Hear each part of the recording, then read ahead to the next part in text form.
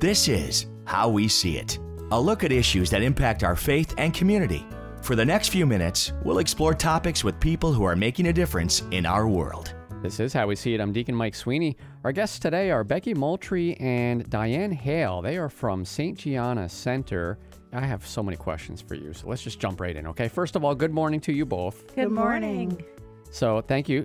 Becky is the executive director at St. Gianna Center, and Diane is the director of education. Tell us first, Becky, St. Gianna. I'm sure a lot of people have heard her name, but what is she really known for? So St. Gianna Beretta Molla was an Italian physician. She was a pediatrician and a family physician in the 20th century Italy, and she was both a mother and a physician. And St. Gianna made one of the greatest sacrifices a mom could make. When she was pregnant with her fourth child, it was determined that there were some complications with the pregnancy and that she had a growth in her uterus. Is that correct? Tumor. Yeah, she had a tumor. And physicians were recommending to her that she terminate the pregnancy so that they could remove that tumor. And she said, nope, I'm not going to let this baby die. Being a physician, she knew what the complications could be to her life. She knew that her life was on the edge here, as well as the life of her baby. So she made the decision to continue the pregnancy, have the tumor removed, which it was successfully removed. She carried the baby to full term, but she knew in her heart that something wasn't right. If you look at her writings, she talks about how she had conversations with her husband prior to delivery saying, if something happens, save the baby. It's not about me, it's about this baby. She did carry the baby to full term. She delivered a beautiful baby girl. And unfortunately, a couple days later, she developed an infection. At that time, antibiotics aren't what they are today, and she did pass. But it was very important to her that child, that she was willing to sacrifice everything for the life of that child. And people in her town that she had treated as their physician and she had taken care of their children talked about her self-sacrifice. She never turned away a patient because of lack of ability to pay. She was that mom, that doctor who was always there for her community, and she was always there for her children. And so she's the model for us as women today, that you can be a professional and at the same time raise a family and have that self-sacrificing love. One of the things that your center works with is natural family planning. And I can remember decades ago, that used to be sort of like a joke to people. They would make fun of the Catholic Church because of supporting natural family planning. But my wife and I actually went through the course, and if you want to get to know your wife, you go through that course, man, and it will change your life. It really is a great program. Tell us, Diane, a little bit about natural family planning, and how is it different from what it was 30 years ago? The difference today is that we teach each of our couples a new language, and it's a beautiful language. It's the language of the female fertility. And once they learn to understand that language, understand this profound gift of fertility that we've all been given. It's actually the second biggest gift we've ever been given. We've been given our life as the first great gift. And then we've been given the profound gift of the ability to procreate and bring new life into the world. Once they get that understanding, it solidifies a tremendous ability to communicate with one another on a level they've never known before, and to understand the gift of fertility that it truly is, as they never have before. Becky, can you talk a little bit about birth control pills? Does St. Gianna Center really get involved with teaching people about birth control pills and some of the negative side effects that can be received from using them? Right. So one of the things we really focus on is fertility appreciation, that fertility is a gift in marriage. And fertility is not a disease. Unfortunately, in our current medical society, they look at a woman's fertility as something that has to be prescribed away. And that's what the birth control pill does, is it negates a woman's fertility. And we teach that fertility is not a disease. It's something to be appreciated and to be worked with.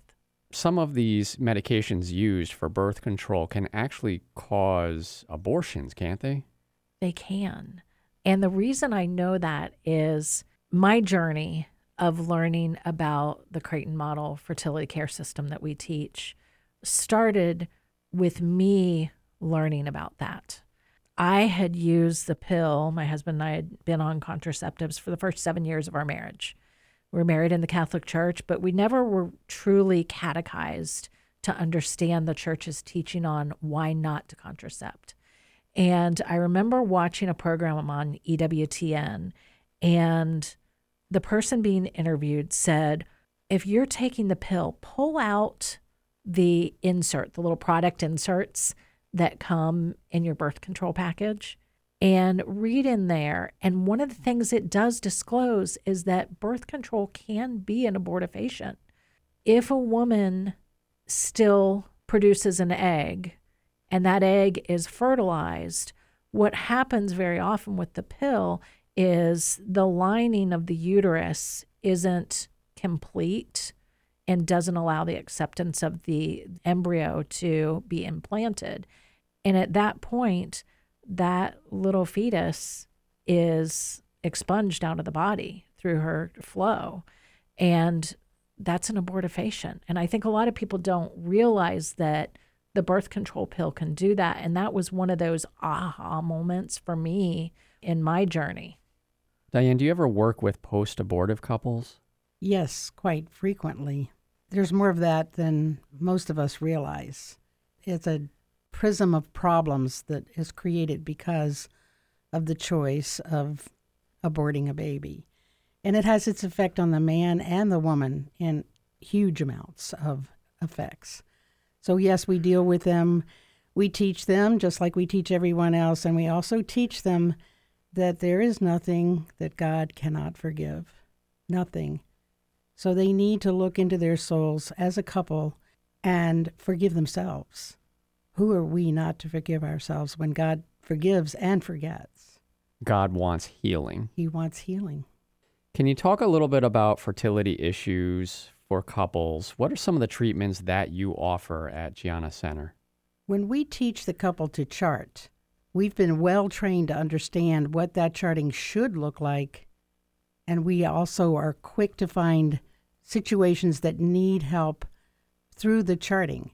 And as soon as we see them, we have medical consultants in the area who have been trained with Creighton to read the charts and to understand the charts. Then we refer them as quickly as possible to these medical consultants who then can order what we call targeted hormone testing. And they target their testing and their treatment to the individual.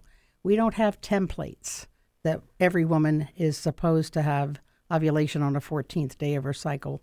We follow their charts as their individual story. We're talking with Becky Moultrie, the executive director, and Diane Hale, the director of education for St. Gianna Center.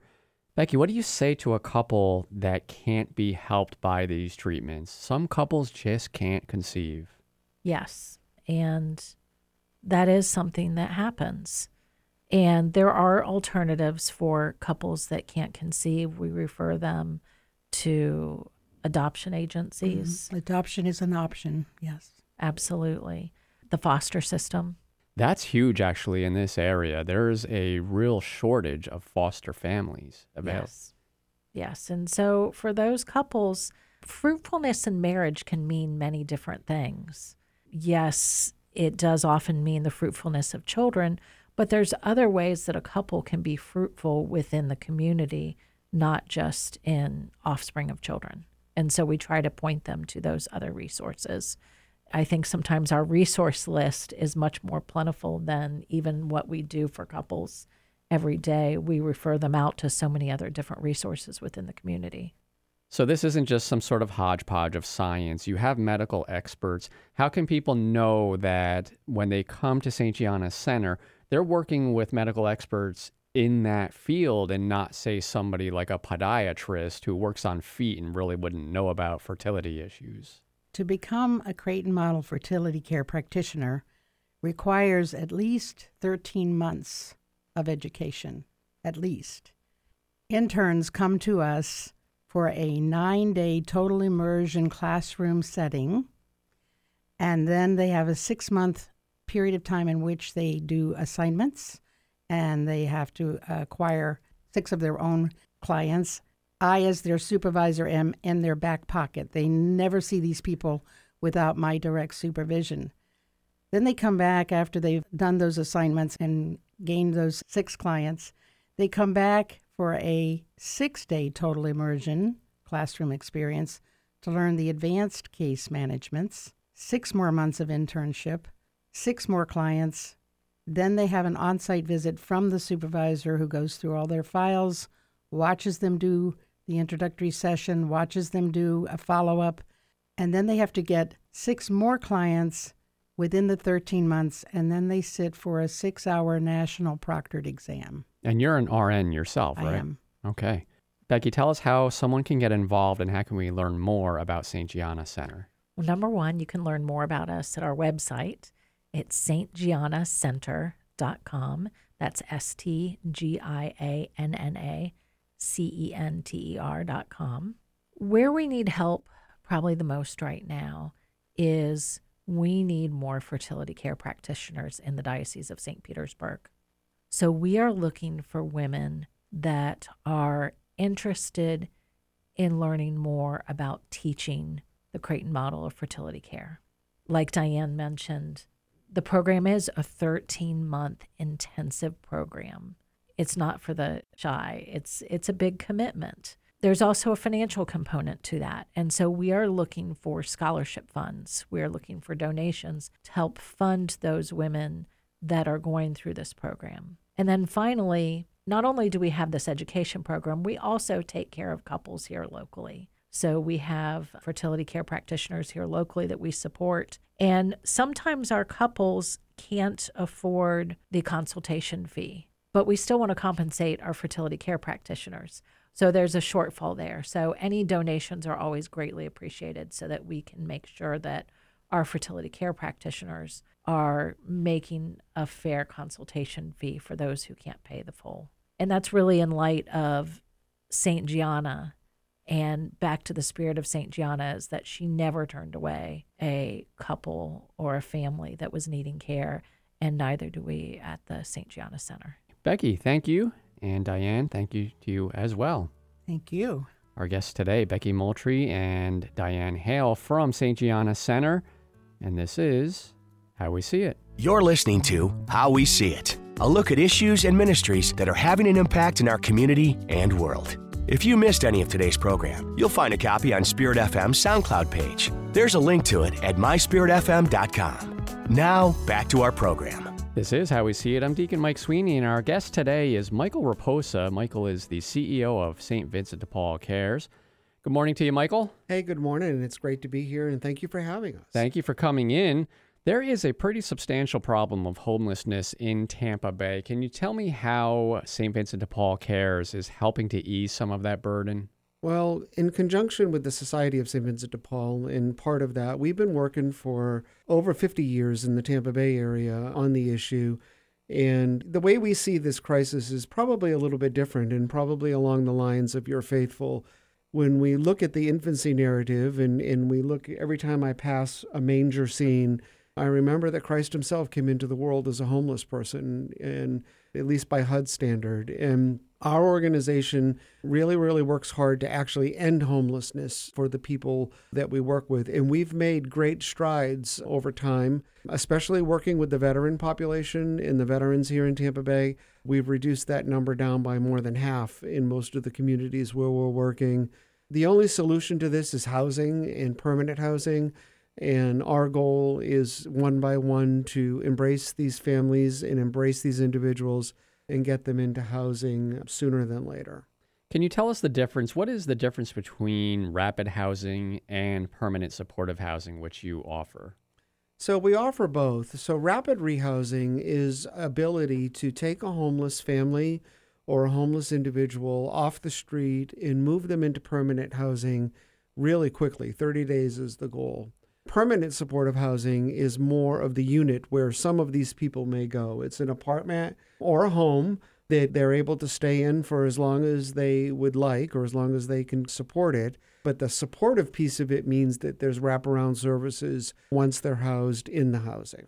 Talk about staffing in your office. I would imagine you probably rely on volunteers quite a bit, don't you? So we have a fair number of volunteers at our center in St. Petersburg, particularly in the feeding arm and at our thrift stores across the diocese. We hire a large number of case managers. I believe that the social work that they do is probably the hardest of the social work that's out there. We meet these people in homelessness at their most broken point in their lives.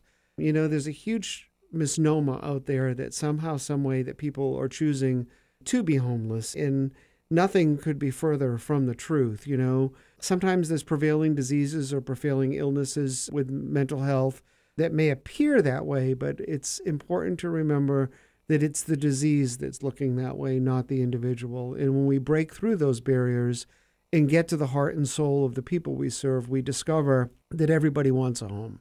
Is there a common thread that you see in general in homelessness populations, age, gender, upbringing, anything like that? So it does not discriminate based on any of those things. The alarming thing for us in the Tampa Bay area is that because of the price, and it isn't just here, but across the country, but here in the Tampa metro area, we're especially seeing it. The price of rental housing, it's stabilized, but it's stabilized at a rate that's 2 or 3 times what it was 2 or 3 years ago. There are a lot of our elderly population that are now being priced out because a landlord may have held rent for someone at the same rate for 4 or 5 or 6 years, is now waking up and realizing that they could get double the money. So the largest demographic that we are seeing in inflow is the aged population over the age of 70. Many of them have never needed services before, but they're being displaced because of the rental market. Are they actually ending up on the streets? Some are, sadly. We do our best. We've prioritized age as a critical and medical incidents as a critical intake for us. Most of the communities where we work also agree that they should come first, but there are some that unfortunately do end up on the street. Usually if they reach out for help as soon as it's happening, we or partnering agencies can intercede. Pride is a very, very powerful thing, and there's no shame in needing help and no shame in asking for help. The sooner we know and the sooner we can get help, usually the easier it is to solve it. It's like anything else. If you wait long enough, the problem just gets worse and worse and worse. I was on a kayak in the Alafire River last year maybe, and as I passed underneath just a highway bridge, there were tents set up where I can't tell you how many people were living underneath the bridge. It's probably a lot. And that encampment factor is becoming more and more common, not particularly in huge metro areas like the city of Tampa or the city of St. Petersburg, but when you get into the surrounding area, in the less densely populated area, people out of desperation are setting up in places like that. We're working to get coordinated outreach out there and try to connect them. But sadly enough, that people are resorting to that. We had at my parish, we had a homeless man who was kind of hanging around the parish for, I would say, a month, maybe even more. And my heart was tugging at me. My heart said, you know what, you're not using your tent. You haven't used it for years. Give it to him. But then I had somebody that works for the church said, no, you're enabling and you're not going to help that person in the end. So what do you say as someone who works with the homeless population? What do you do? Because your heart's being pulled, but at the same time, you want to really help them. The best gift that we as Christians and the faithful can do is to try to connect them to services as soon as possible. If there is regular contact or a regular conversation or some form of a rapport over a cup of coffee and a donut or some type of food, the people can help engage with the client. The object of the game is to get the client into the established services and into the established help. Sometimes that, I call it an ex parte gift, like reaching into your pocket and handing someone cash. Sadly enough, if they are battling a disease like addiction, that only fuels, and it does keep them further away from actually getting help. Part of the biggest battle in this war that we face is actually convincing people to come in and to get the help that's available to them and to do it. And again, it's not the person, the individual heart and soul of the person that is refusing the help. Oftentimes there's a mental health overlay, whether that be alcohol or drug addiction or some form of depression or acute medical illness that is affecting their brain. You're competing with the illness and trying to get them the message. What we see is that if we can break through that glass or break through that illness and get them to get in and get help, within a very short period on proper medication, they become an entirely different person, usually within 10 days. That's amazing. 10 days, and you can turn a life around. Yeah, because what happens is that the proper combination of medicine slows the brain function down, and the noise in the brain becomes lower, and they're able to focus. And also, I think it helps relieve the fear, because many people are afraid of homeless on the street. And to be honest with you, most of their interaction with law enforcement is a victim, not as a perpetrator of crime. They're generally gentle souls. You know, I think one of the things that separates St. Vincent de Paul apart from many other social services that work with this population is that we believe that when we look into the eyes of the poor and when we look into the eyes of a homeless poor, and there's a difference there, we actually see Christ. We actually see an image of our Maker that's right before us. And a core foundation of St. Vincent de Paul's beliefs comes from that gospel of Matthew. When have you done this, to the least of my brother, you've done it unto me. And my staff and our leadership, we really take this seriously. We feel that we work for them. So tell us, how can somebody help St. Vincent de Paul Cares? Do you collect donations? Can somebody volunteer their time? They can always go to our website. I will tell you that 92 cents of every dollar that comes into St. Vincent de Paul Cares goes directly to the client. In client services, our overhead is less than 8%. 8% is a roundup. It's actually less than 8%. And there aren't too many not-for-profit agencies, even here in the Tampa Bay area, that can say that they function with that tight belt. So you can visit us at www.svdp.care. You can drop stuff off at most of the thrift stores throughout the Tampa Bay area with the St. Vincent de Paul name on it. And we really rely on the kindness and the generosity of the public, but especially your listeners, because for those of us who are Catholic and or Christian, it is part of our calling to do this work. See the face of Jesus in the homeless. We have to see the face of Jesus in all that we come in contact with. Our guest today is Michael Reposa from St. Vincent de Paul Cares, and this is How We See It. Thanks for listening to today's program. This presentation and others like it are made possible by supporters like you. If you'd like a copy of today's program, make comments or suggestions, and to help us keep this important programming on the air, visit myspiritfm.com/howweseeit.